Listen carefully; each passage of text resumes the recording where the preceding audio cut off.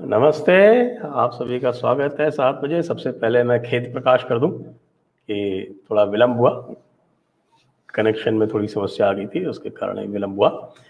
और आज ये जो विषय हम जिसके ऊपर चर्चा करना चाह रहे हैं वह आप लोगों ने कई बार इसके बारे में बात की है और आप ये बार बार कहते रहते हैं कि हम लोग अपने भारतीय और राष्ट्रीय परिप्रेक्ष्य से फिल्में क्यों नहीं बना सकते। तो हम क्यों नहीं बना सकते हैं उसको जानने के लिए आइए हम मिलते हैं मनप्रीत धामी से। नमस्ते नमस्ते सर। मनप्रीत। नमस्ते सर। मनप्रीत का परिचय दे दूं आपको सभी को। सत श्री अकाल मनप्रीत सर। जी जो है एक ये पोएट हैं, एक कंपोजर हैं और एक ये बडिंग फिल्म मेकर हैं। इन्होंने एक बड़ी अच्छी फिल्म बनाई बुलबुले, जिसका लिंक मैंने दे रखा है, जिसका ट्रेलर और लिंक दोनों के दोनों आपको डिस्क्रिप्शन में मिल जाएंगे। तो सबसे पहले आप मूवी देखने से पहले मैं सबसे पहले आपको ये कह दूं कि आप कृपया चैनल सब्सक्राइब कर लें और उसके बाद में आप इसको लाइक भी कर लें और जब वीडियो पूरा हो जाए तो उसको शेयर अवश्य कर लें। और मनप्रीत जी, मैंने हाँ जी आपकी सर। फिल्म बुलबुले आपने जो बनाई थी वो आपने मुझको लिंक काफ़ी पहले भेजा था और मैंने उसको जी देखा था। जी हाँ। तो मूवी तो आपने अच्छी बनाई थी, थीम बड़ी अच्छी थी, बड़ी कंटेम्प्रेरी थी और जिस तरह के आजकल फेक नैरेटिव्स चलते हैं उन फेक नैरेटिव्स को बस्ट करने वाली एक बड़ी अच्छी मूवी थी, बल्कि है, ऐसा कहना चाहिए। लेकिन हमारे लोग ये पूछते रहते हैं कि ऐसी फिल्में बाजार में क्यों नहीं आती। अब आपने फिल्म बनाई भी है, उसको आप रिलीज करने का प्रयत्न भी कर रहे हैं, उसको रिलीज करने में आपको डिफिकल्टीज भी फेस करनी पड़ रही हैं। आप थोड़ा सा ये पूरी जो आपकी यात्रा है इस बुलबुले फिल्म को बनाने की, कैसे तो आपके विचार आया, विचार आने के बाद फिर और क्या क्या कठिनाई आई, इत्यादि इत्यादि मैं आपके ऊपर छोड़ता हूँ, आप इसको आगे बढ़ाइए। ठीक है सर। सबसे पहले सर नमस्ते, सत श्री अकाल। शायद आप सर ने आपको बताया भी है कि मैं एक्चुअली एक सिंगर सॉन्ग राइटर हूँ बाय प्रोफेशन। तो राइटिंग भी मेरी रहती है। तो मैं एक्चुअली म्यूजिक वीडियोस करते रहता था and my music video were based on social issues. जितने भी आपके आजकल के इश्यूज हैं उस पे मैं बनाता रहता था। और उसके बाद जब मैंने देखा कि मेरे आसपास के लोग जो मूवीज बना रहे हैं, मैं किसी को नीचा दिखाने की बात नहीं कर रहा, फिर मुझे लगा यार मैं उनसे बेहतर एक कंटेंट ला सकता हूँ जो कंटेम्प्रेरी टाइम्स के पे जो जो आजकल हो रहा है उस पे मैं कुछ मेरे व्यूज हैं, मैं उसको बनाना चाहता हूँ। तो मैं लेकिन उसके पहले मैं कुछ बताऊंगा पहले कि ये कैसे इसकी जर्नी शुरू हुई। तो सर मैं आपको बताऊंगा कैसे ये इकोसिस्टम ये बनता है। पहली बात, जब मैंने इंजीनियरिंग कंप्लीट की तो मैं एक फिल्म स्कूल ज्वाइन किया मैंने। मैं एक्चुअली मैकेनिकल इंजीनियर हूँ। तो वहाँ से फिर मैंने फिल्म स्कूल ज्वाइन किया पुणे में। तो वहाँ पे सर ऐसा होता है जैसे आपका आईआईटी है। आईआईटी जैसे एक it's like a top notch institute of engineering, right? तो जितने भी उसके छोटे इंजीनियरिंग इंस्टीट्यूशंस होंगे वो सारे आईआईटी के कोर्स या उनके तरीकों को फॉलो करने की कोशिश करेंगे ताकि वो भी उतना अच्छा दिखें जो भी है। तो इंडिया का जो टॉप इंस्टीट्यूट है वो है film and television institute of India, Pune. वो पुणे में है, वो एफटीआई है। ओके। तो एफटीआई में जो कोर्सेज जो चलता है जो भी है वो सब बाकी जो इंस्टीट्यूट्स हैं उनमें, फिल्म इंस्टीट्यूट्स में वही सब कोर्सेज सिलेबस वही सब तरीके बताए जाते हैं। And FTI is captured by leftist. ठीक है, ये आप वहां जाएंगे तो आपको आइडिया लग जाएगा ये, क्योंकि मैं वहां रहा हूँ पुणे में काफी काफी, तो आपको आइडिया लग जाएगा। एनीवे, देखा था ना उन्होंने डायरेक्टर का अपॉइंटमेंट कर लेके 2014-15 में कितना हंगामा किया था उन्होंने। अरे सर अभी तो चलिए सर, उसका मेरा थोड़ा सा व्यू है, वो कुछ को मैं कुछ उसमें बात करूंगा जरूर। लेकिन मैं आपको बता रहा हूँ कैसे। तो मैं फिल्म स्कूल में जब आया वहां पे, तो सर हमारा 2 साल का कोर्स था और वहां पे जर्नलिज्म भी सिखाया जाता था इत्तेफाक से। तो जर्नलिज्म और फिल्म मेकिंग का फर्स्ट ईयर सेम होता, फर्स्ट ईयर हम लोग को साथ में बिठा के होता था। पूरे बच्चे, जर्नलिज्म के बच्चे और इसके फिल्म स्कूल के बच्चे, फिल्म जो आपका ऑडियो विजुअल था उसके बच्चे साथ में बैठ के वो लोग सब जो सीखते थे। तो सर ये आप देखें कैसे सिस्टमैटिकली होता है, मतलब यू बी सरप्राइज एक्चुअली। तो हमें डॉक्यूमेंट्रीज और फिल्म्स दिखाई जाती थी, ठीक है। और जब भी पॉलिटिकल बात आती थी इंडिया में तो हमें हमें अच्छी तरह याद है, पहली हमें डॉक्यूमेंट्री दिखाई गई राम के नाम, विच वॉज अबाउट बाबरी मस्जिद डिमोलिशन, ठीक है। उसमें पूरा साधुओं को, हिंदुओं को पूरा मतलब ऐसा दिखाया था कि मतलब क्या ही बताएं। तो एक ही वर्जन दिखाया जाता, तो इस तरह का वन साइडेड वर्जन हमें हमेशा दिखाया जाता था। But since I was a sceptical and questioning person by nature, तो मेरे दिमाग में आता था कि ठीक है, एक व्यू है, ठीक है, okay. But imagine sir the kind of students who are sitting there who are not even actually politically aware. मैं तो चलो फिर भी काफी चीजें पढ़ता रहता था, मेरी किताबें पढ़ने की बहुत आदत थी, पॉलिटिक्स को लेके, रिलीजन को लेके, कल्चर को लेके। बहुत लोग ऐसे थे जो 70-80% इनको कोई मतलब ही नहीं सब चीजों से, मतलब बहुत ज्यादा पता भी नहीं है उनको। तो आप सोचिए वो इस सिस्टम में जब आके बैठते हैं और उनको एक ही तरह का, एक ही साइड का व्यू दिखाया जाता है, तो उनके दिमाग में क्या असर होगा जब एक आपका एक एज में, अब आप ग्रोइंग अप एज में आपके कुछ ओपिनियंस बन रहे होते हैं, उस एज में किस किस तरीके से आपको मतलब एक ही तरीके का ही नैरेटिव में धकेल दिया जाता है। I am not against any narrative, अगर आप मुझसे पूछें। मैं चाहता हूँ सारे व्यूज को एक मिले, एक एक मौका मिले। हर व्यूज को आगे सामने रखेंगे तो एक एक बढ़िया सा हम सोल्यूशन निकाल लेंगे किसी भी इशू का।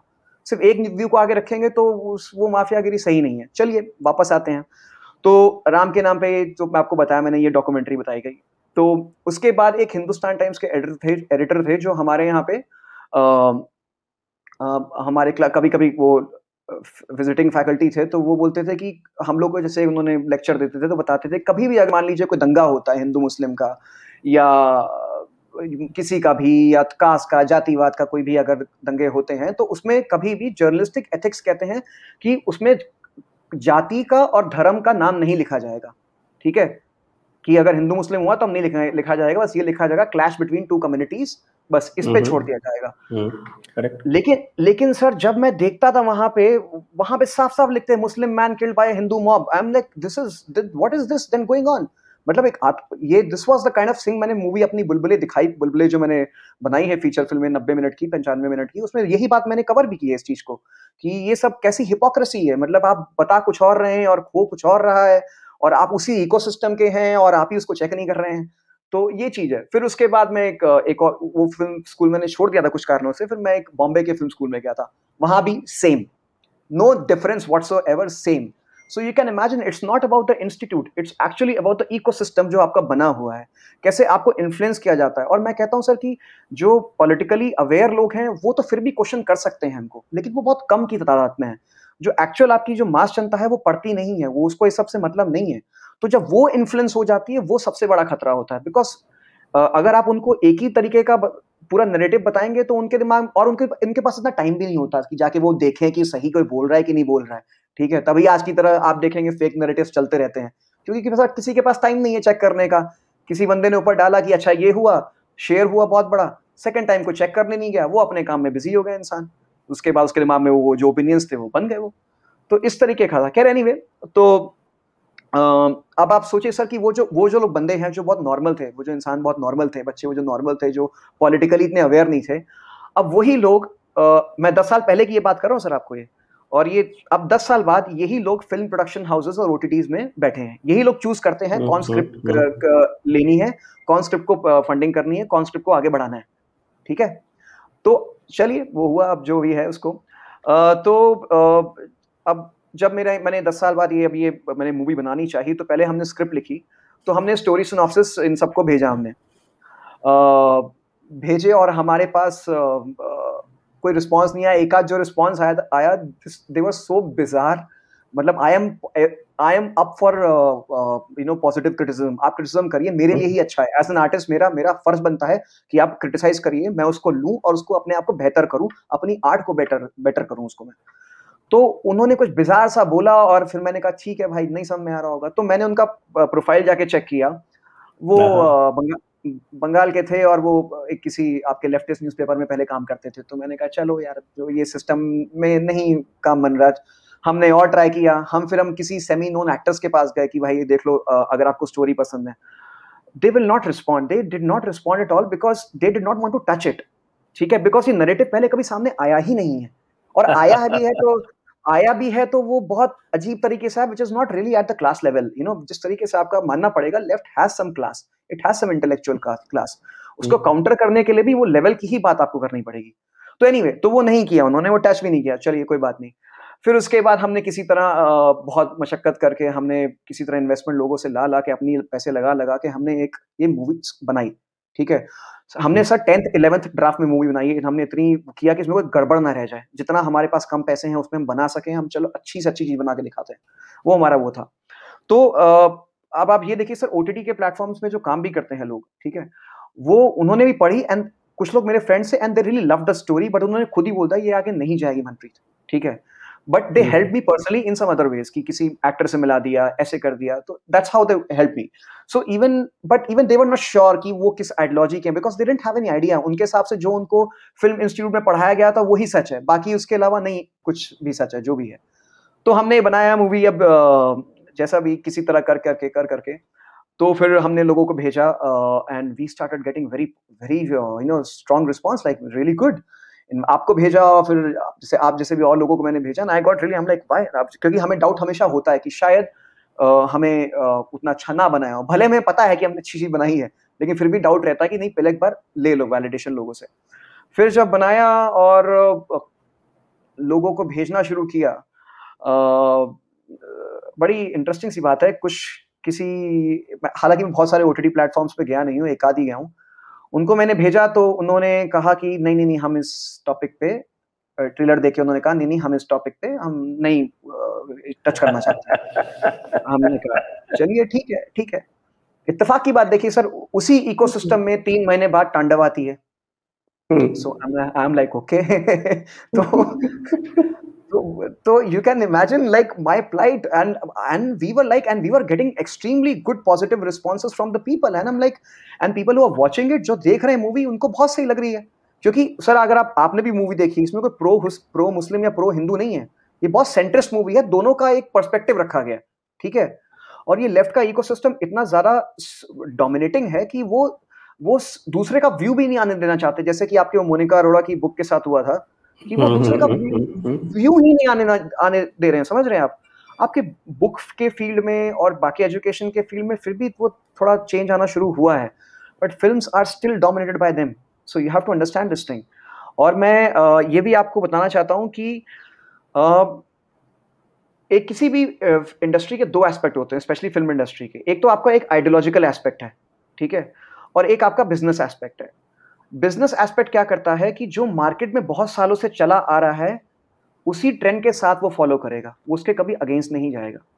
तो आइडियोलॉजिकली अगर आप देखेंगे, अगर 60-70 से म्यूजिक जो लेफ्टिस्ट लीनिंग मूवीज बनी है, वो बनती ही आ रही हैं. तभी आप देखते हैं कि ओ माय गॉड भी बनती है, पीके भी बनती है, तांडव भी बनती है, तो बड़े बड़े पैसे लगा के बनती है और कमाती भी है, which is okay. As an artist I have no issues with this, कि मतलब आप एक धर्म को, मतलब आप क्वेश्चन कर रहे हो, ठीक है fine, but why just one religion. Sir मैं तो एक सरदार हूँ, मैं तो सिख कम्युनिटी से हूँ, मैं तो हिंदू कम्युनिटी को बिलोंग भी नहीं करता, बट स्टिल मुझे फील होता है यार कि ये कहाँ का हिपोक्रेसी है, समझ रहे हैं आप. तो ये इस चीज में आप ये देखिए कि मतलब जो इंटेलेक्चुअल और बिजनेस एस्पेक्ट है, बिजनेस एस्पेक्ट कभी आइडियोलॉजिकल एस्पेक्ट जो बहुत साल से चला आ रहा है उसको तोड़ेगा नहीं. तो अगर हम ट्रेंड के अपोजिट कुछ चीज लेके आते हैं, ट्रेंड से अलग कुछ चीज लेके आते हैं, तो वो प्रोड्यूसर्स और इन्वेस्टर हाथ नहीं लगाते कि नहीं नहीं नहीं, मार्केट में पहले तो कभी चला नहीं है, हमने पहले कभी तो देखा नहीं है. So that's why you see the legacy of oh my god, PK, or probably Chippa and many other Tandav, this will happen because वो legacy है, वो आ रही है बहुत सालों से. और ये शुरू हुई आपकी प्रोग्रेसिव राइटर्स एसोसिएशन, अगर आप जानते होंगे. हाँ हाँ, वो तो मुझे पता अच्छी तरह से. जी, प्रोग्रेसिव राइटर्स एसोसिएशन, जिसमें सारे के सारे पाकिस्तान समर्थक जो भी राइटर्स थे, वो पिछले दरवाजे से घुस गए और इंटेलेक्चुअल बन गए, कम्युनिस्ट बन गए, एथीस्ट बन गए. जी, तो आप अब वही लोग स्क्रिप्ट राइटर्स थे, वो भी प्रोग्रेसिव राइटर्स एसोसिएशन और इप्टा दोनों. हाँ जी हाँ जी हाँ जी. तो सर ये बहने हैं आपस में. तो खैर जो भी है, ये तो जो स्क्रिप्ट राइटर्स थे मूवी के, वो इन्हीं के एसोसिएशन के मेंबर्स थे, okay. And some of the people over there, I really follow them as a poet, as a writer. हम लोग हमेशा किसी, चाहे लेफ्ट का हो, चाहे राइट का हो, चाहे सेंटर का हो, हम सबसे इंस्पिरेशन लेते हैं, क्योंकि हमको सीखना होता है. हमें जितना ज़्यादा अच्छी नॉलेज मिले, जितनी डायनेमिक नॉलेज मिले, उतना अच्छा है. बट आप ये देखिए, वो प्रोग्रेसिव राइटर्स एसोसिएशन से वो शुरू हुआ मामला, वो था एक्चुअली सोशल इनजस्टिस के खिलाफ. बट वहां पे जो राइटर्स ने मूवी लिखना शुरू की, और फिर वो मूवीज ही एक ही नैरेटिव्स थे, जहाँ पे देखेंगे आप तो जैसे इनके कुछ फेवरेट टॉपिक्स हैं कि लेफ्ट के, कि माइनॉरिटीज में माइनॉरिटी कभी गलत नहीं हो सकती, मेजॉरिटी ही गलत है. तो मतलब ये रूल है, ठीक है. किसान कभी गलत नहीं हो सकता, एक ब्राह्मण और दलित में एक दलित कभी गलत नहीं हो सकता, ठीक है. ये नैरेटिव मेरे को नहीं समझ में आता. मैं एक माइनॉरिटी हूँ, मेरे में भी लोग हैं जो ऐसे, जो ढंग की बात नहीं करते या नहीं सही हैं, तो गलत वो भी हो सकते हैं, ठीक है. वो तो इंसान पे डिपेंड करता है ना, वो क्या इवेंट है उस पर डिपेंड करता है. आप ये नहीं कह सकते कि उसका एक ही है तो वो वैसे ही, तो वो नैरेटिव चलाते आ रहे हैं, और अब सर वो बोरिंग हो चुका है एक्चुअली। ठीक है, शायद मैं बचपन में या ग्रोइंग ईयर्स में उसको फिर भी पसंद करता था। Now because I have seen so much of it, मैं मतलब मैं तो पर्सनली बोर हो चुका हूँ। ठीक है? और बहुत सारे मेरे आस-पास भी लोग हैं वो होने शुरू हो चुके हैं। But at the same time they ask, but they are no films coming from the other perspective. अरे क्योंकि उनको पता नहीं, आने ही नहीं दी जाती है, तो कहाँ से आप तक पहुँचेगी? तो फिर तो कहाँ से आप तो अच्छा, दूसरी एक ये भी बात है सर, जब हमने फ़िल्म कंप्लीट की और हम जब लोगों के पास जाते थे, फ़िल्म प्रोडक्शन हाउसेज़ के पास भी, सबके पास भी, हालाँकि अभी बचे हैं, काफ़ी लोग के पास जाना भी है। But interestingly there are some friends who are working over there, they love the movie, okay? And वो मुझसे कहते थे कि मनप्रीत, ऊपर मुझे पता है ये एक्सेप्ट नहीं होगी ये, ठीक है? मैंने कहा तुम देख लो, कोशिश कर लो, maybe they like it, who knows, ठीक है? एक किसी फ़िल्म प्रोडक्शन हाउस में मैं गया, जिनके मैं टॉप के बंदे को, प्रोडक्शन हाउस के ओनर को जानता था मैं। तो उनके पास गया, he loved it and he just instructed his team to basically go ahead with this, कि भाई ये देखो क्या कर सकते हो। बट जाके तो आपने मूवीज़ ओटीटी प्लेटफ़ॉर्म्स के भेजनी है ना। तो वहाँ से तो वही लोग बैठे हुए हैं। तो आप सिस्टम देख लीजिए, कोई गैप नहीं है हमारे लिए। हमारे लिए कोई गैप नहीं है। बट देखिए फिर भी हम पॉजिटिव रहने की कोशिश कर रहे हैं कि तो कितना इसमें मैं आपको एक चीज़ ये पूछना चाहता हूँ, क्योंकि आप कह रहे हैं ना कि साहब की जो है वो जो मार्केट का लॉजिक है वो चलता है, लेकिन मैं मार्केट में हम देख रहे हैं कि जो आपकी इंडिक थीम से मूवी आई, जैसे बाहुबली आई, वो प्योर और एब्सोल्युटली अनएडल्टरेटेड एक हुँ, इंडिक थीम की मूवी थी, जिसमें हुँ, भारत की पारंपरिक इतिहास को, भारत की परंपरा को एक तरह से महिमा मंडित किया गया, ग्लोरीफाई किया गया। ओके। मतलब बिल्कुल हुँ, उस पर अनअपोलोजेटिक, एब्सोल्युटली। हुँ, हुँ, हुँ, हुँ, हुँ, हुँ। और that turn out to be the biggest grosser of decades. Yes. इसके अलावा और भी आप from an Indic point of view, जैसे तानाजी आई, it was a great commercial success. तो ये जो कमर्शियल सक्सेस का लॉजिक है, और इवन फॉर दैट मैटर अगर टीआरपी की बात कर लें तो रामानंद सागर की जब रामायण रिपीट होती है दूरदर्शन पर ड्यूरिंग द कोविड टाइम्स, और जब तक चलती है तब तक मतलब उसकी टीआरपी जो है बाकी सारी की टीआरपी के मिला के उससे भी ऊपर बिल्कुल। रहती है। हुँ, हुँ, तो हुँ। ये कमर्शियल लॉजिक भी लोगों को समझ में नहीं आता, that even sir if they have to earn money, they can earn very big money, especially in an area जहां हुँ। पर कि people are starved of content. Actually sir क्या है कि इसके 2 पहलू हैं, एक आपका इंडिपेंडेंट सिनेमा है, एक आपका कमर्शियल सिनेमा है। तो जैसे मैं एक हूँ, मैं एक इंडिपेंडेंट फ़िल्म मेकर हूँ, तो मैं एक कमर्शियल ज़ोन में आने की कोशिश कर रहा हूँ, ऐसा है, आप समझिए इसको। और कमर्शियल में भी सर क्या होता है कि ultimately a businessman who is over there, ठीक है? जो भी आपके हैं प्रोडक्शन हाउसेज़ जो भी हैं वहाँ पे, कमर्शियल एंगल में उनको दे दे गेट दैट थिंग, ठीक है? वो बहुत बड़ा गेम है सर। वहाँ पे अभी हमारा, जैसे मैं अपनी बात कर रहा हूँ कि मुझे शायद पहुँचने में बहुत टाइम लगेगा। मैं उस अभी लेवल पे नहीं पहुँचा हूँ, तो वो मेरे लिए सही कमेंट करना भी नहीं होगा। और आर्टिस्टिकली अगर आप मुझसे पूछेंगे तो मुझे आर्टिस्टिकली स्पीकिंग मुझे वो इतनी मूवीज़ पसंद नहीं है। अगर आप पूछें, मेरा व्यू है, हो सकता है मैं गलत हूँ और मेरा व्यू मायने भी नहीं रखता है यहाँ पे। लेकिन मैं अपने एक व्यू इसलिए रख रहा हूँ, क्योंकि समझाने के लिए कि एक आपका एक कमर्शियल है और एक आपका थोड़ा-सा एक आर्टिस्टिक व्यू का एक सिनेमा होता है। But to create a real impact you need those artistic aspects of the things. अब जैसे अगर बाहुबली अगर बनी है, जैसे भी बनी है, जो भी बनी है, तानाजी भी बनी है, इनको हमें हमेशा हर एक आर्ट को बेटर किया जा सकता है, there is no denying about that. But you have to still see these are the people who have ignored this people because they, उनके लिए पैसा बड़ा है, उनके लिए लेफ्ट राइट सेंटर मैटर नहीं करता, उनके लिए पैसा बड़ा है। वो पैसा सलमान खान पे भी लगाएंगे, वो पहले पैसा तानाजी पे भी लगाएंगे, बाहुबली पे भी लगाएंगे, because for them what matters is money. But that game is very different. तो because I don't belong to that game, and my game was more on the independent cinema, जहाँ पे हम कमर्शियल में एंटर मारे और धीरे धीरे धीरे धीरे कर करके हम चीजों को बेटर करें। खैर जो भी है, लेकिन सर मेरी बहुत इस यही चीज़ मैं कह रहा हूँ कि जैसे कि आप मेरी जैसे राइट कह लीजिए या इंडिक कह लीजिए, मेरी थोड़ी-सी इनसे काफ़ी कुछ-कुछ शिकायतें काफ़ी रहती हैं। एक तो ये है कि देखिए लेफ्ट ने बहुत साल तक सर आर्टिस्ट को एक इल्यूज़न दिया है या एक परसेप्शन दिया है कि I give you freedom of expression, I give you freedom of speech. तो जो यूथ है उसको तो फ्रीडम ही चाहिए होता है। उसको कौन कैप्चर करेगा? लेफ्ट ही कैप्चर करेगा, right? Because that they are giving that kind of perception कि आइए हमारे यहाँ पे, तो आपके उनसे इंस्टीट्यूशंस देख लीजिए, आप वहाँ के जेएनयू या जो भी देख लीजिए, तो वहाँ पे आप ये देखोगे कि एक आपका वो अपने इकोसिस्टम में यूथ को ले लेते हैं फॉर्मिंग ईयर्स पे, लेट टीनेजर्स, अर्ली 20s में, फिर उनको बोलते हैं कि राइट ऐसा है, राइट ये है, क्योंकि राइट ने सर कभी आर्ट को नर्चर नहीं किया है। एक अदूर बालाकृष्ण करके एक डायरेक्टर हैं साउथ के, अगर आप जानते होंगे, तो उन्होंने बहुत सही बात कही थी, हालांकि वो जिस भी आइडियोलॉजी की, उन्होंने बहुत सही बात की थी कि government should not take art, should not see art as an entertainment. ठीक है, आर्ट एंटरटेनमेंट नहीं है, आर्ट का प्रोडक्ट आगे जाके एंटरटेनमेंट बनता है। ठीक है, तो जब आर्ट को आप राइट ने हमेशा आर्टिस्ट को गाने बजाने वाले लोग और ये झोला वाले लोग करके हमेशा धुतकारा है, तो उनको लेफ्ट ने पनाह दी है, एक समझ लीजिए।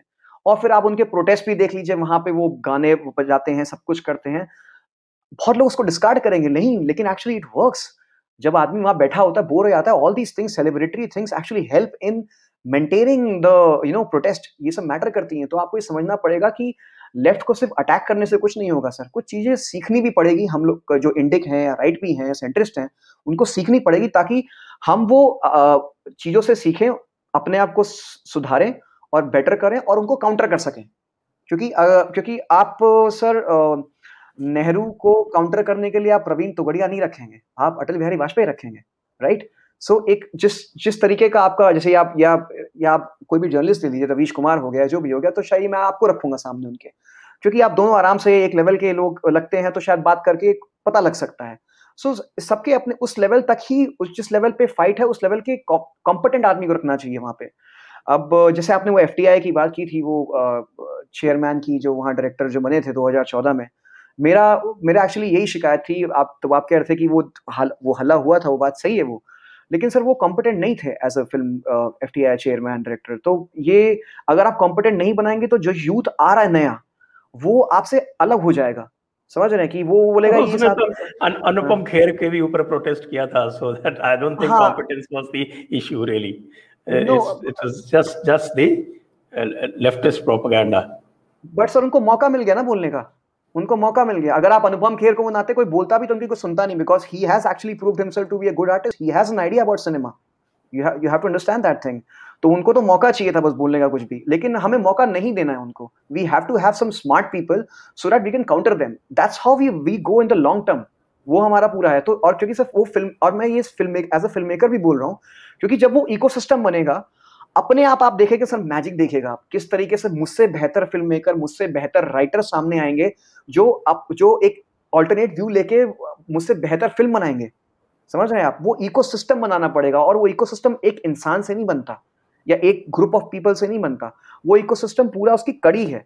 आपका वो पूरा पॉलिटिकल पावर में कौन है, आपके इंटेलेक्चुअल्स क्या हैं, आपका मीडिया कितना आपके कंट्रोल में है, आपका नैरेटिव कितना आपके कंट्रोल में है, आपके मासेस का सपोर्ट आपको कितना है, ये सब चीजें, and with good amount of time it needs that, तभी ये काउंटर हो पाएगा। तभी अभी जैसे मैंने बुलबुले मूवी बनाई है सर, मतलब आप सोचिए कि आपने मौका दिया। थोड़ा जा आप जो है इसके आपकी मूवी क्या है, लोगों को हम्म, काफी इंटरेस्ट है ये जानने में कि जो आपने मूवी बनाई है उसके बारे में जो भी आप बता सकते हैं, हाँ, वो थोड़ा सा बताएं लोगों को। यस। तो मेरी actually movie, it's called Bulbule or bubble of half knowledge, और ये 95 मिनट्स की मूवी है। एंड ये मूवी है दो फ्रेंड्स के बारे में, एक इरफान जो कि एक मुसलमान है, और एक हरमीत जो कि सरदार है, दोनों माइनॉरिटी कम्युनिटी से हैं। और ये 5-6 साल के गैप के बाद एक दूसरे से मिलते हैं, और जब वो मिलते हैं उनके बीच में कुछ पहले तो सब दोस्ती यारी वाली बातें होती हैं, बट धीरे धीरे फिर वो पॉलिटिकल डिफरेंसेस आने शुरू होते हैं, और वो डिफरेंसेस फिर आके फिर वो इवेंट्स पे वो जाके उसको इवेंचुएट करते हैं कि वो आगे क्या क्या होता है, क्या क्या नहीं होता है। तो ये मूवी है, और ये मूवी में सबसे इंटरेस्टिंग बात ये थी कि सर मेरे को मुस्लिम्स का भी पर्सपेक्टिव देखना था, मुझे हिंदूज का भी पर्सपेक्टिव देखना था, क्योंकि बीइंग अ सिख, और मुझे अपना पर्सपेक्टिव भी देखना था, और मुझे सबको मिक्स करके एक सेम मैसेज और सेम प्लेटफॉर्म पे लेके आना था। और वो मूवी पे मैंने आपको बताया ना सर, कैसे इस इकोसिस्टम में ऐसा हो गया था कि मतलब मैं अगर सेंट्रिस्ट भी चल रहा हूँ, तो तब भी मेरे को कोई मतलब सपोर्ट नहीं मिल रहा था, कुछ भी नहीं, कुछ भी नहीं, there was no support whatsoever.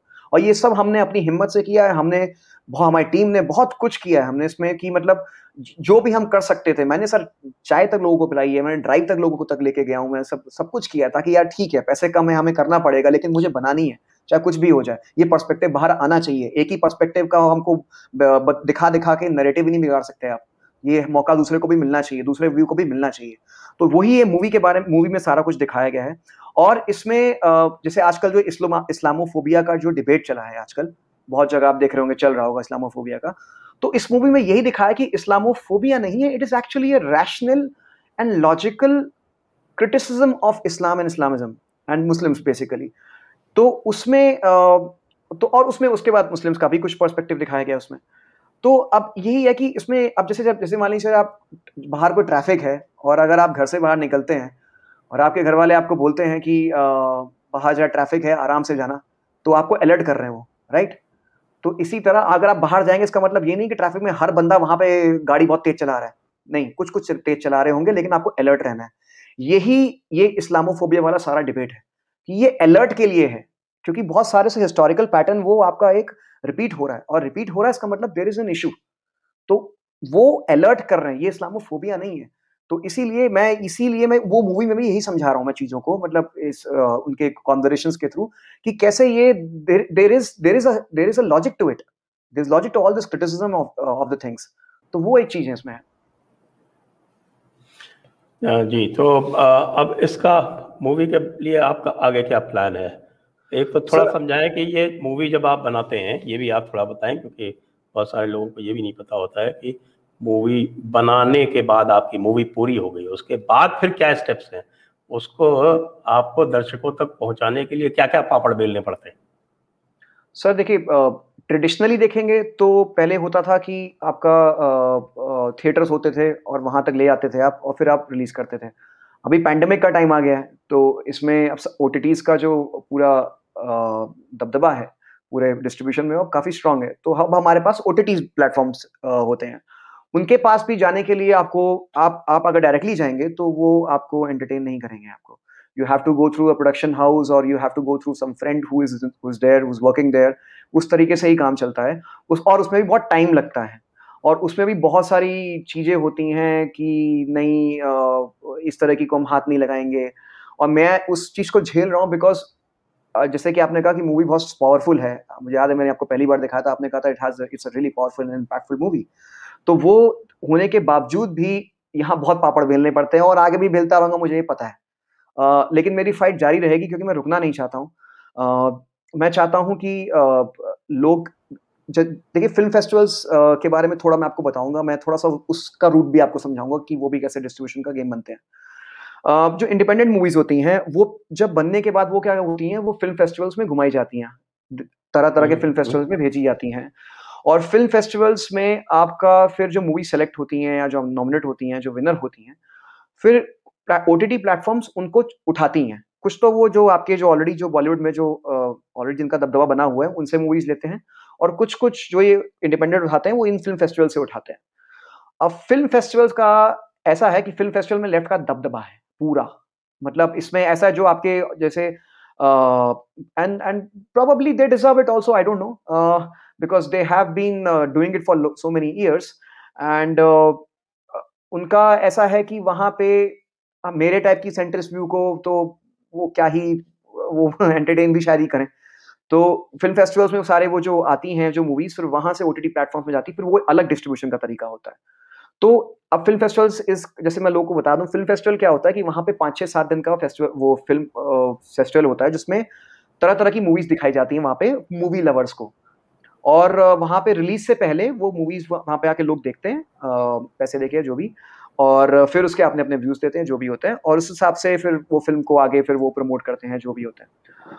तो फिल्म फेस्टिवल इज लाइक, जैसे आरएसएस आपका बीजेपी के लिए कल्चरल पावर है, वैसे ही film festival is like cultural power of the film industry. तो ये समझना पड़ेगा कि फिल्म फेस्टिवल्स को भी कहीं ना कहीं ऑल्टरनेट व्यू से कम उसको भरना पड़ेगा। सिर्फ एक ही नरेशन नहीं चलेगा। वही वही दलित, माइनॉरिटीज, किसान, वो ठीक हैं, those issues are okay, they are there, but there has to be other perspectives also. नया चीजों को भी आने दीजिए। वो यूथ लाने की कोशिश भी कर रहा है सर, लेकिन वो नहीं ला पाता है। मैं आपको बता रहा हूँ, मेरे फ्रेंड्स जो हैं, जो कि किसी एक आरएसएस के बंदे पे मूवी बनाना चाहते थे, सीरीज बनाना चाहते थे, वो 3 साल घूमे हैं, उनका कुछ नहीं हुआ है। और वो मैं जानता, and they are far better film makers than me actually, लेकिन वो नहीं बना पाए, और वो कुछ कहते भी नहीं है, and they can't even do things, because उनको भी धंधा करना, उनको भी पैसे कमाने हैं, उनको भी इसी इकोसिस्टम में रहना है, उनको घर चलाना है अपना। ठीक है, वो तो मैं पागल था, मेरा पागलपन था कि जो होगा देखा जाएगा, मैं तो बनाऊंगा। ठीक है, तो वो हम जैसे पागल भी होने जरूरी हैं, बट ये पागलपन का कितना फायदा क्या नुकसान होगा वो तो वक्त बताएगा। लेकिन जरूरी था सर, ये लोग का ये जानना बहुत जरूरी है, एक नया पर्सपेक्टिव आना बहुत जरूरी है। तो ये डिस्ट्रीब्यूशन का सारा गेम है सर ये। जैसे एक मैं आपको एग्जांपल दूं, अभी पुनीत सर साहब ने एक संगार करके एक मूवी बनाई, और उन्होंने बजाय और किसी चक्कर में पड़ने के उन्होंने उसको उठा के सीधे यूट्यूब पर रिलीज कर दिया। जी जी और जो भी उनका जो यूट्यूब से आज जानते हैं, ठीक है रेवेन्यू तो आता है और कम हम्म। आता है, हाँ तो लेकिन वो उस चक्कर में पड़े ही नहीं, और उन्होंने मूवी बनाई और ठीक है अपना इन्वेस्टमेंट किया, वो अफोर्ड कर सकते हैं, और उन्होंने उसको यूट्यूब पे रिलीज कर दिया। जी तो जी सर। ये जो मेथड है, ये कैसा लगता है आपको? सर ये मेरे ख्याल से वो 30-40 मिनट की मूवी थी ना, शायद मैंने देखी हाँ वो हाँ थोड़ा सा, हाँ हाँ हाँ हाँ। हाँ हाँ तो हाँ। हाँ, तो वो एक्चुअली एक फीचरेट बोलते हैं उसको, वो शॉर्ट और फीचर के बीच में आता है वो, तो उसको फीचरेट बोलते हैं शायद। तो एक्चुअली सर क्या है कि उसका आप कहीं उसको शायद कहीं आप ले जा भी नहीं सकते, पहली चीज तो ये है, क्योंकि वो ना शॉर्ट फिल्म है ना वो फीचर फिल्म है, पहली चीज ये। और अगर वो है भी सर, जैसे कि मैं वो प्रोफेशनली शूट नहीं की गई थी, तो they can go to YouTube and actually do that. ठीक है, वो उस लेवल का उसमें प्रोफेशनल लेवल नहीं था। मैं किसी को दबाने की कोशिश नहीं कर रहा हूँ, पर मैं बता रहा हूँ कि ये मेरा एक, बस हम लोग इस फील्ड में काम करते हैं तो वो दिख जाता है हमारे को कि हाँ ये भले ही कंटेंट जैसा हो जो भी हो, एक प्रोफेशनल शूट भी बहुत जरूरी होता है, बिकॉज सर वो क्वालिफिकेशंस होती हैं किसी भी डिस्ट्रीब्यूशन के लिए। अगर आप वो मिनिमम मिनिमम क्वालिफिकेशंस को पार नहीं करेंगे तो आपकी मूवी डिस्ट्रीब्यूट नहीं की जाएगी। तो वो टेक्निकल वो क्वालिफिकेशंस होती हैं, कैमरा वाइज, क्वालिटी वाइज, इसलिए वो वहां पे कर सकते हैं। और दूसरी बात ये भी है कि सर वो रेवेन्यू जनरेट नहीं हो सकता, जैसे जैसे मान लीजिए किसी इन्वेस्टर ने हमारे मूवी मान लीजिए 1 करोड़ रुपए लगाया। ठीक है, हम्म उसने लगाया या जो भी लगाया उसने। ठीक है, अब क्या है कि ऑब्वियसली जिसने लगाया है वो सोच के लगाया है, उसने उसने सोचा कि हाँ, हम में कुछ दम है, हम कुछ कर सकते हैं, and he agreed with the view. And मान लीजिए उसने किया ऐसा, उन्होंने लोगों ने, जो भी 2-3 लोगों ने उन्होंने किया ऐसा, सपोर्ट किया। उनको इन्वेस्टमेंट चाहिए होगा सर, आप सोचिए, उनको इन्वेस्टमेंट वापस चाहिए होगा। अगर मैं कल को मान लीजिए मैं एक्चुअली मैं दिल्ली 2020 पे राइट्स के पे बनाना चाहता हूँ एक मूवी। ठीक है, जो मेरा एक प्लान है कि बनाना चाहता हूँ, लेकिन अगर ये मूवी के पैसे मैं रिकवर नहीं करके उनको दे पाऊंगा, तो मुझे वो रिकवरी नहीं, वो मुझे इन्वेस्टमेंट कभी फ्यूचर में नहीं मिलेगा। तो इसलिए आप समझिए, ये इसलिए वो आई डोंट नो, मतलब maybe whatever you are saying is right, but वो यूट्यूब में फ्री में डालना एटलीस्ट हमारी मूवी के लिए वो मायने नहीं, वो नहीं मतलब अप्लाई होता। तो ये डिफरेंट डिफरेंट एस्पेक्ट्स हैं सर इस चीजों के इसमें। अच्छा, कुछ मैं जनरली एक जी सर। जिसको कहें कि एक आपकी तरह की मूवी जैसे आप बनाते हैं, उसमें कितना इन्वेस्टमेंट लगता है? सर आप सोच लीजिए कि जैसे कि अ, सर मैं आपको बात बोलूंगा, शायद वो थोड़ा समझने में मुश्किल हो आपका, वो आपके थोड़ा सा पागलपन पे भी डिपेंड करता है कि आप कितना बोझ रहे हैं, मैं बोझ एक लेना है। जनरल बात कर रहा हूँ, एक जनरल बोझ बात कर रहा हूँ, स्पेसिफिक बोझ नहीं कर रहा हूँ। सर मैं तो एक आप एग्जांपल लिया बस खाली। हाँ। देखिए, आप सर आप स्टार्टिंग तो किसी से भी कर सकते हैं, आप स्टार्टिंग तो मतलब आप 50-60 लाख से भी कर सकते हैं, 40 लाख से भी कर सकते हैं। अगर प्रोफेशनल लेवल की प्रॉपर शूट करनी है आपने, तो मिनिमम आपको 50-60 लाख तो चाहिए ही होंगे आप। और उसके बाद अगर आपकी स्क्रिप्ट स्केलिंग है, फिर आपको कितना स्क्रिप्ट का स्केल है, कितना आपकी मूवी और स्टोरी का स्केल है, उस हिसाब से फिर वो करोड़, ये बाकी 2, 3, 4, 5, 6 जो भी आपका बनता है, फिर वहां तक जाएगा। ये बेसिकली वो होता है। और इसमें आपको, और जैसे सबसे बड़ी बात, लोग तो 200-200 करोड़ में भी बनाते हैं, आपके बाहुबली तो कहते हैं 400 करोड़ में बनी थी। Yes sir, because lot of VFX is required. वो वीएफएक्स, विजुअल इफेक्ट्स, वो काफी वो महंगी चीज है वो सर, वो मतलब वो अलग लेवल की चीज है, उसमें प्रोडक्शन क्वालिटी बहुत है, लोग बहुत इन्वॉल्व रहते हैं। तो वो जितने ज्यादा आपके डिपार्टमेंट्स, जितने ज्यादा आपके लोग, जितने ज्यादा आपका टेक्निकल काम, उतना ज्यादा आपका पैसा, जितना बड़ा आपका स्केल उतना बड़ा पैसा। जैसे कि हम लोग अभी कारगिल की एक स्टोरी है, उस पर हम लोग अभी काम कर रहे हैं, किसी से हमारी बात चल रही है, तो वो करोड़ों का है वो प्रोजेक्ट है। तो लेकिन वो होगा नहीं होगा मुझे पता नहीं लेकिन मैं आपको ये बता, मैं आपको ये बता रहा हूँ कि ये सब अभी तो गलवान पे बनाइए, देखिए हिट जाएगी। जानी चाहिए सर, अगर अच्छी बनेगी बिल्कुल जानी चाहिए। हर एक अच्छी मूवी को बिल्कुल हिट होना चाहिए, बिल्कुल। तो यही है सर कि ये अलग-अलग डिफरेंट एस्पेक्ट्स होते हैं, और आपको वो डिपेंड भी बहुत चीज़ों पे करता है सर, कि आपने स्टोरी सोची कैसे? जैसे मैंने सोचा कि चल मैं अपने ही शहर में बनाता हूँ, मैं लखनऊ में बनाता हूँ स्टोरी। तो मैं क उसकी कॉस्टिंग जो है वो कम कर गया। तो ये सब तरीके होते हैं कॉस्ट कम करने के सर, कॉस्ट कटिंग के तरीके होते हैं सब। हमारे विवेक अग्निहोत्री जी कहते हैं कि उन्होंने जब वो अपनी वो फिल्म बनाई थी Buddha on in a traffic jam, हाँ जी, हाँ जी, तो हाँ जी। वो उन्होंने 10 लाख से भी कम में बना ली थी। 10 लाख से कम में I I don't know sir. वो फिर वही दोस्ती यारी में सबने फ्री में काम किया होगा, फिर वही हुआ हो सकता है हाँ, सर। और ये तो है, हाँ, फ्री फ्री में हाँ, काम करके, और कुछ जैसे वो हाँ, क्योंकि सर अनुपम खेर जी ने काम किया, उन्होंने पैसे नहीं लिए, इस तरह से करके जी, उन्होंने जी। बनाई तो थी, और डिस्ट्रीब्यूट भी कर ले गए थे उसको। सर उनको फंडिंग मिल गई थी कहीं से। कहीं से कुछ ना कुछ उनको बात करने के लिए कॉलेजेस में जा जाने के लिए उनको पैसे मिल गए थे। तो वो, और जैसे आप एक बार कॉलेज में जाओगे, यूथ आपके साथ आ जाएगा, फिर आपको पैसे की ज़रूरत नहीं। पैसा क्या करता है? रिसोर्सेज़ ही तो लेके आता है सर, और क्या करता है? अगर आप रिसोर्सेज़ बाकी तरीके से आप कर लेंगे तो आपको पैसे की ज़रूरत नहीं है। पैसा रिसोर्सेज़ लेके आता है आपके लिए। तो वो चीज़ है सर। अ, दर्शकों, आप सुन रहे हैं, बड़ी अच्छी चर्चा चल रही है। आप कुछ भी पूछना चाहें, कोई भी प्रश्न पूछना चाहें मनप्रीत जी से, तो आप सुपर चैट के माध्यम से पूछ सकते हैं। और मुझे लगता है आपको अवश्य इनसे पूछना चाहिए, क्योंकि ये एक ऐसा विषय है जिसके बारे में आप मुझसे पूछते रहते हैं। तो मैं इस पर का स्पेशलिस्ट नहीं हूँ, विशेषज्ञ नहीं हूँ, लेकिन मनप्रीत जी हैं, तो ये आपके सामने है, तो निश्चित रूप से इनसे आप प्रश्न पूछें। मनप्रीत जी, तो इससे पहले कि हम दर्शकों के पास जाएं, हाँ जी। मैं जैसे आपने बताया कि आपके मस्तिष्क में कुछ और प्रोजेक्ट्स हैं, आपको लगता है कि क्या एक जैसे एक समय हुआ तो करता था जिस समय पैरेलल सिनेमा चला करता था, और वो पैरेलल सिनेमा की अलग तरह से फंडिंग होती थी, अलग तरह से कास्टिंग होती थी, अलग तरह से, और उनके डिस्ट्रीब्यूशन हो भी जाता था, तो इस तरह का एक कोई पैरेलल ओटीटी सिस्टम संभव है क्या आज के युग में? सर मैं चाहता हूँ होना चाहिए वो। आप वो ज़रूरी है, क्योंकि वो अगर आप पैरेलल अल्टरनेट व्यू को नहीं आने देंगे, क्योंकि आपका सर आप ये देखिए ना कि बॉलीवुड एक सिस्टम था, उसी ओटीटी कोई अलग नहीं है, ओटीटी उसी का ही एक पार्ट समझिए आप, वही लोग वहाँ बैठे हैं, वही लोग बैठे हैं। तो एक अल्टरनेट आना चाहिए जहाँ पे आप कोई पैरेलल सिस्टम में एक इस तरह की जो व्यूज़ जो डिफरेंट हैं उनके उनके उनके नज़रिए को, उनको उनकी मूवीज़ को बाहर आने का मौका मिलना चाहिए। Through good cinematography and through good quality shoot. ये बहुत ज़रूरी होता है। ये बहुत बार फ़िल्म मेकर्स इसमें चूक कर जाते हैं कि उनके पास स्टोरी अच्छी होती है, सब कुछ अच्छा होता है, लेकिन उनको टेक्निकल नॉलेज नहीं होती है, लोग ढंग के नहीं होते, शूट अच्छा नहीं करते हैं, तो अ, वहाँ पे बहुत लोग पीछे रह जाते हैं, और ये सीख मैं पहले ही बहुत लोगों से सीख चुका था, तो मैं बच गया इस मामले में। अच्छा, तो अगर, अच्छा ये बताएं, एक हमारे पास नेटफ्लिक्स भी है, अमेजॉन प्राइम भी है, कई सारे बड़े बड़े ओटीटी प्लेटफॉर्म्स हैं, कुछ मीडियम साइज ओटीटी प्लेटफॉर्म्स हैं। तो हाँ जी। एक ओटीटी प्लेटफॉर्म को सेटअप करने में कितना इन्वेस्टमेंट लगता है?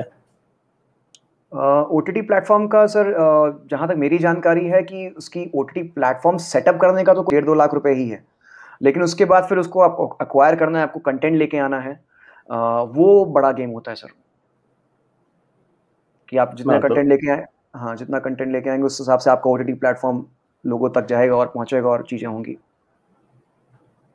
जैसे नेटफ्लिक्स में कितना इन्वेस्टमेंट होगा? I have no idea, it's international company sir, billion dollar company है वो। तो उन्होंने कब शुरू किया था? तो वो तो बहुत कुछ उनके पास, वो मतलब काफ़ी बड़ी कंपनी है वो। तो वो गेम ही डिफरेंट है। हम्म, बट ये ओटीटी प्लेटफ़ॉर्म को आप जो बता रहे हैं, बहुत लोग कोशिश कर रहे हैं, ऐसा नहीं है, बट वो चीज़ वो लेवल तक पहुँचा नहीं पा रहे हैं, बिकॉज़ यहाँ पे इन्वेस्टमेंट बहुत होता है इसमें। तो ये होना चाहिए मेरे हिसाब से ये, तो वो है। हम्म। हाँ, मतलब कंटेंट जो है, और फिर हुँ, अगर कोई अच्छे कोई फिल्म बनाता है, तो ये चाहेगा भी कि भाई कोई ओटीटी प्लेटफॉर्म अगर उस फिल्म को एक्वायर करे, तो उसको कम से कम करोड़, दो हुँ। करोड़, 4 करोड़ रुपए तो मिले, मेरे ख्याल हाँ, से यही हाँ, एक्सपेक्टेशन हो। जी, जी, जी, यही होता है, यही होता है। मतलब इसमें बस आपका ये होता है कि स्टार कास्ट क्या है, तो इतना पैसा, ये स्टार कास्ट ये है, तो इतना पैसा। कंटेंट पे बहुत कम लोग काम कर बा बात करते हैं, ये आपको जान के बड़ा अजीब लगेगा। अच्छा। यहाँ पे सिर्फ़ चेहरों पे बात होती है, चेहरा किसका है। तो बस वही सीन है। चलिए, हाँ। तो अब इसी के साथ अब हम दर्शकों के प्रश्नों की ओर चलते हैं।